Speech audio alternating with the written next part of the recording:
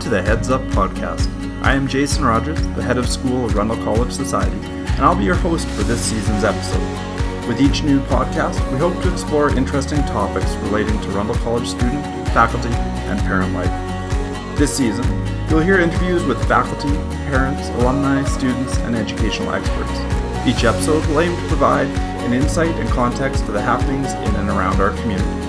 Thank you for joining me and everybody in the Rundle College Society on this journey, and I hope you enjoy this Rundle experience.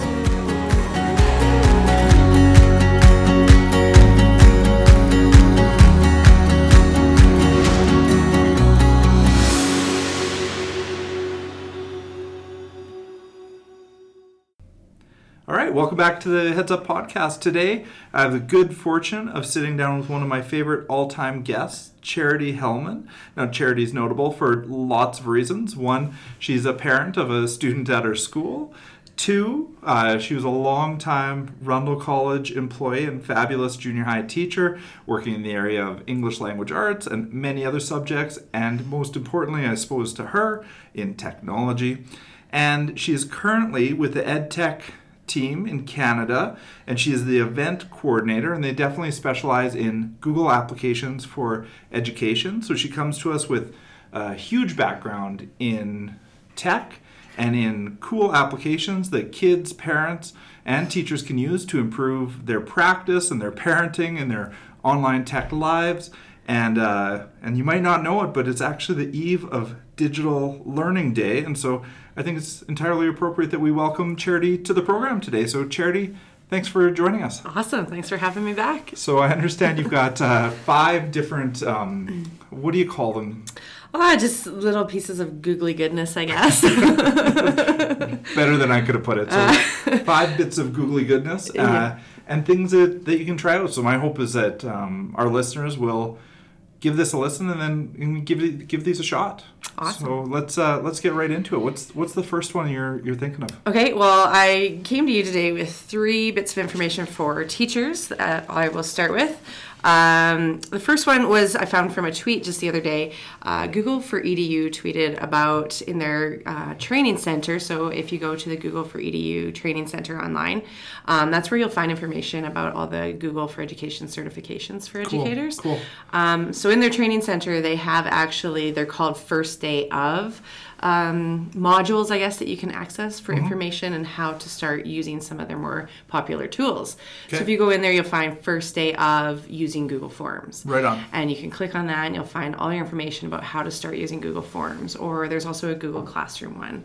So if you're a teacher and you haven't actually, dipped your foot into that pool of Google Forms, Google Classroom, or some other tools, the first day of will help you get started. So the first day of is more or less like a tutorial for any of the Google apps that are really widely used. Is that pretty accurate? Yeah, they've got a few there right now, and I think they plan to add more to the list. So Cool. Cool. Okay, so that's an entry into how to use any number of apps, no doubt. Yes. Cool. Yes. First day of. First day of, they're called. Yeah, right in the Google Training Center website. Cool. Before we get on to the next one, why don't we just devolve a little bit, and why don't you tell our listeners who maybe haven't listened to previous podcasts with you, what does the EdTech team do? Like, what is the mission of the group, and why is it important for educators? Well, EdTech team is a global company of former educators. So we've all been in the classroom. We've all got experience in the classroom. Cool. And we found technology to be a passion of ours. And we found PD to be a passion of ours, and kind of disrupting PD. And how do you change that? And how do you get this good stuff out to teachers? Yeah. So now our company will do custom PD for any district, division, or school. We could do 1 2-day things. Our biggest events are the 2-day summits. They used to be very popularly known as the Google Summits, right. But now we work with multi-platforms, so we work with Google, Apple, and Microsoft here in Canada. Okay. So we're now starting to evolve our PD offerings and cool. Hot topics like makerspace, design thinking, and coding, and AR and VR. Yeah. You'll see all of these things at our events now. Cool. And I think just for anybody who's listening who's not part of the Rundle College community or isn't familiar with the EdTech team and their application, I encourage you to reach out. We've had ed tech team in to do conferences here, and they've been hugely successful. I've attended them, and they are definitely a different brand of professional development that's fun and engaging, and you know that your teacher's going to walk away with, not one thing to do tomorrow in the classroom, but probably 10 things to do tomorrow in the classroom and try out with their students. So if you're outside of this community, by all means look them up, and who knows, you might even see somebody like Charity in your schools. Yeah, we actually, our new theme this year is what will you create? So we guarantee you'll come away with something to start using in the classroom on Monday. And we have a couple events actually coming up in Alberta cool. right away. Yeah. Tell me about them. March 29th and 30th, we're going to be in Barnwell, Alberta for the Southern Alberta Summit. Great. I'll be at that one. Awesome. And we have an all-star lineup of keynotes coming. And then in August, Brooks is hosting the Brooks Summit, and I believe that's August 22nd, 23rd. Cool. And the one thing you can count on at the summits is they definitely bring the energy. Like every time I've seen one of the keynotes or the breakout sessions, you definitely feel inspired by the presenters. There's no question that faculty will leave, with a hop in their step. Absolutely. After these things. They're really awesome. It's like a mini, I use it kind of liberally, but it's like a mini party atmosphere, without the party, but like around professional development is how it feels to me. Yeah, if you feel like you're looking for your tribe as an educator and you're into technology and trying new things in the classroom, this will be your tribe. Cool. Okay. All right. So that's nothing about apps, but let's get on to your second bit of googly goodness. Okay, so the second one is a program that I'm not sure many educators know Google offers. It's called CS First, so Computer Science First. Cool. So with the kind of somewhat disappearance of computer science in schools, right. Google's designed this program to bring it back, and it can be used cross-curricularly. Right on. So it's free for all teachers. So you just go on and you sign in to the CS First website. Okay. So it's free teaching resources. You don't need any computer science experience necessary. It is so simple and laid out and easy for teachers to start using. They give you lesson plans. They give you solution sheets for teachers so that you don't have to actually have yourself worked out the solution and figure things out. There's also things like fun passports and stickers for students. But within the curriculum, there's separate activities themselves, but there are 6 themes or units, I guess. Yep. And within each of those themes or units are 8 different activities that you can complete. And they can be applied almost to any subject in school. Cool. So there's a storytelling unit, and that storytelling unit can be an activity that you do in a social class, maybe right. to tell a story from history, or it can be applied obviously in an English class. Right on. So they're really easily applied to any subject, and I think teachers should really dive in and check out CS First. Like I said, no computer science experience necessary. I dove in. I'm not really the computer science side of technology. Right. I do know a lot about a lot of stuff. Yeah. But I dove in myself, and it was so easy to start using. They use Scratch for coding, and kids will love it. That's cool. Yeah. No, I think that like what you bring forward is one, computer science is everywhere. The ubiquity of computers and technology throughout our curriculum is important.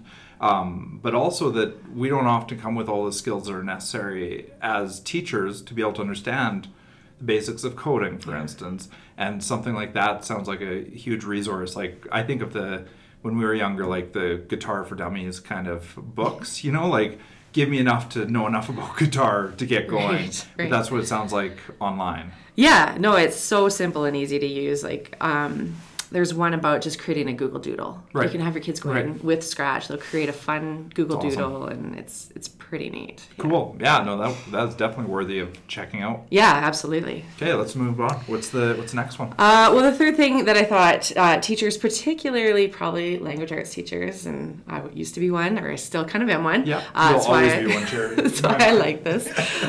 There's a tweet that I found yesterday, and her handle is @TeachingReach. Her name is, I hope I pronounced this right, Leanne Cheatham. Okay. And she put out a use for Google Classroom users in language arts. And you can use the question feature in Google Classroom to post the question asking kids about a book that maybe they would like to read. Cool. So if you have a student library in your class, I know Miss Kearney here at Rundle has a beautiful student library, and her kids check out her library, and then she could post this question to Google Classroom, what do you want to read? And then other kids kids who have maybe read the book can reply in Google Classroom with their book reviews. Right on. So I thought that that's a neat way to get to know about books that kids maybe want to read. Totally. And yeah, I think anything that enables that, traditional literacy through technology is super valuable, and sounds like that is a means to that end. And yeah, you mentioned, using Google Classroom is a huge advantage for teachers in classes, as well as, things like forms and sheets and docs are all really rooted in the collaborative enterprise experience. And yeah, if you haven't checked out those things, and I hope most of our listeners have checked out at the least docs, but hopefully sheets, forms, and classroom as well. Yeah, it sounds like a great tool for literacy. Thank you. I thought it was a really neat idea. So thank you at Teaching Reach for that tweet. Got it. No, I can't wait to reach out to Teaching Reach. Yes. So the next thing I have is kind of directed to students. One is for organization, and it's an app, a free app for your phone by Google. It's also accessible online at keep.google.com, Google Keep. Google Keep, okay. So it's like your little sticky notes kind of feature.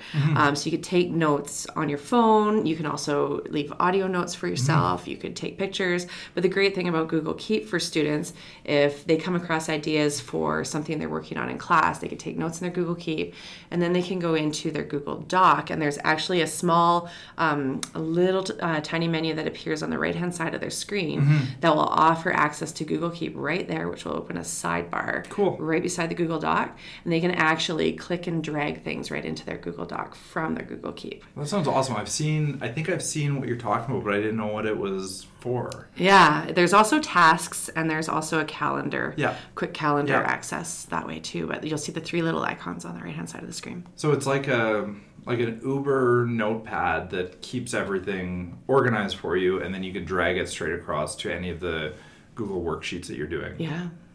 Yeah. Cool. Yeah, it's quite neat. So Google Keep I recommend for everyone, but students, I think it's a great organizational piece.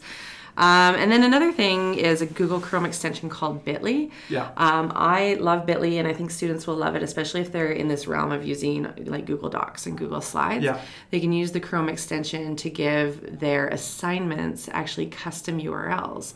So an URL, for all those people who aren't as tech savvy as Charity maybe, is the web address. Yeah, correct? Okay, yeah. So the web address, so they could use this Chrome extension to create. It'll create a bit.ly / and then they can customize what comes after the /. So if my daughter Ava is working on a slideshow about a book she's read, they're reading Refugee in class right now. So then she maybe creates this presentation. She could use Bitly to say bit.ly / Ava Refugee presentation. And she can come home and say, hey, Mom and Dad, go to Bitly / Ava Refugee presentation and see what I've been working on. That's awesome. Yeah, it customizes it. It gives them that ownership, like, hey, this is mine. This is mine. Yeah, totally. it's kind of cool. That's so much better than the 300 character randomly generated web address that would previously have been. Yeah, like the uppercase, lowercase, and then a 2 and a 0 that might be an O. And yeah, that's cool. It's like totally an opportunity for kids to... I didn't think of it like that. It first simplifies, but secondly allows them to own their content in a way that feels authentic. Yeah. Which is really neat. Yeah, that's good stuff. Yeah, I love it. I love Bitly. Yeah. Cool. Chrome extension from the Chrome Web Store. Cool. So now let's do it. So review through the 5. What are they for a quick recap? Well, I've got one more to share. Okay, let's have it. And it's okay. It's not really a googly thing, but for parents, we're always concerned about screen time. And what I love now is our phones and our kids' phones have these, built-in monitors about screen time. Yeah. But my daughter recently showed me this app. It's a free app called Flora, Flora. Okay, cool. And what it's kind of a game, fun kind of thing, but what it will allow you to do is you set the timer for how long you want to stay away from your phone. Yeah. So I believe it can start at 10 minutes and then go upwards from there. Yeah. So say I set my timer for 10 minutes. I can't go into my phone. I can't leave that app for 10 minutes. It just sits away from me. My phone can shut off, but the app's still going. And during that time, I'm in a country in the world, and the app is virtually growing a plant for me. And if I touch the app and go away from it or fumble it in any which way, then the tree dies or the plant dies or the flower dies. Yeah, totally. So Ava has, she's... Oh, that's cool. She's gotten into this, and she's created these gardens all around her virtual world on her app, and it's... That is cool. That's like totally gamifying this idea of digital minimalism, which is coming to the forefront in a lot of spaces. We know that the impact of screen time is sometimes definitely associated with negative consequences, particularly when it's excessive. Right. And this sounds like a really interesting way to gamify a positive behavior. Yeah, it's pretty great, and they'll get pretty excited about growing their vegetation, and they're reducing their screen time, so you can't complain as a parent. Yeah. But honestly, all parents, if you're worried about screen time, I think, like myself, I've done a check on my screen time, and I think we all should do that. It's quite shocking. I know, I've been watching mine as well. Like, since I recently read the book Digital Minimalism, been motivated to think hard about screen time, and I agree. I think we all need to check in and do what's right and model the behavior we want to see. And it's hard. It is. It's really hard. Yeah. It is. But they do watch us. I've been called on it, and we have to model it. So Flora, Flora. Parents might even like it too. That might be the best one yet. That's really good. Okay, let's do a quick recap before we end the show. Charity, take us through the top items that you brought to us on this episode. So for teachers, I wanted to let them know about the first day in the Google for EDU Training Center online. Love it. You'll learn how to just get started with some apps, some of their most popular ones. And then I highly suggested they check out CS First, free computer science, cross-curricular activities that you need no computer science experience to use as a teacher. And then the third one for teachers was just using Google Classroom, the question feature. Ask to share a book, and students will reply with their book reviews. For students, I recommended Google Keep and the Chrome extension Bitly. And for parents, of course, the Flora app. Love it. Charity, that was such a good episode. Thanks for coming and joining us, and I can't wait for the next opportunity. Yeah, I'll start my list now. Awesome. Okay, thanks.